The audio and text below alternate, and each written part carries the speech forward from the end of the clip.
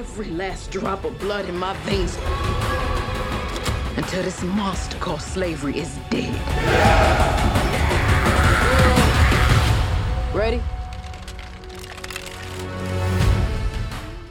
Hi everyone, Vegas Film Critic here, Jeffrey Howard, here to review the biopic Harriet, starring Cynthia Erivo, Leslie Odom Jr., Joel Alwyn, Clark Peters, Henry Hunter Hall, and directed by Kasi Lemmons.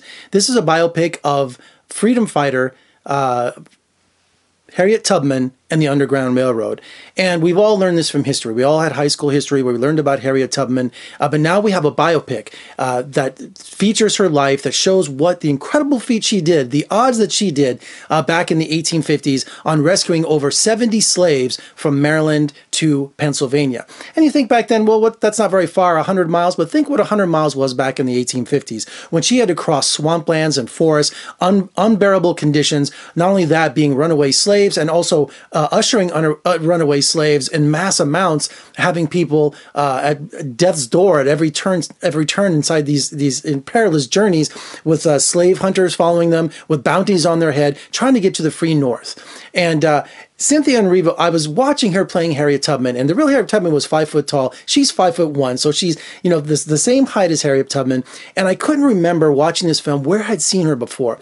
Then she starts using those old spiritual songs that they had, like Let My People Go and Moses and all that. When she started singing, it hit me. Bad Times at El Royale. She was the best part of that movie, and that incredible voice. And then it clicked even more that she won the Tony Award, not only for Hamilton, but for The Color Purple. So this woman has just an amazing talent playing Harriet Tubman. This is her first feature film where she plays the lead, and she's incredible. She really is. She has resilience. She has the power. She has the determination behind her. And so this movie is really important for the generations to find out who Harriet Tubman was and the sacrifices she made in the 1850s. It just blows me away that the odds that she was fighting, that no matter what corner she turned, she was in danger. So with the success of 12 Years a Slave and Hidden Figures, now there's more African-American, more prominent stories coming to the big screen.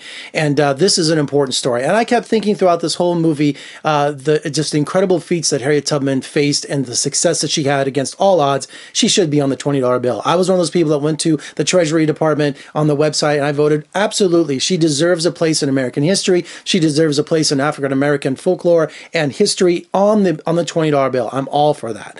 But watching this film, I just couldn't believe the historical accuracy in it. And also there was some dramatization. You have to do that. You have to make history come alive, because you have the excitement of the chase, and then also you have the brutality of the times, and also the history that we can't forget what the African-American experience was during these times. So when you're watching this, it's just a fascinating historical biopic, and I urge everyone to see it. This is going to be a staple in all history classes, and Cynthia just did an amazing job. Oscar nomination. She will be remembered come awards season. All right, for more reviews and interviews, just surf on over to my website at vegasfilmcritic.com. Check me out on social media, Facebook, Twitter, Instagram. And if you're watching on YouTube, make sure you subscribe. And what did you think of Harriet? Did you enjoy it as much as I did? I learned a lot. I'm Jeffrey Howard in Las Vegas. Thank you for joining me. I'll see you next time.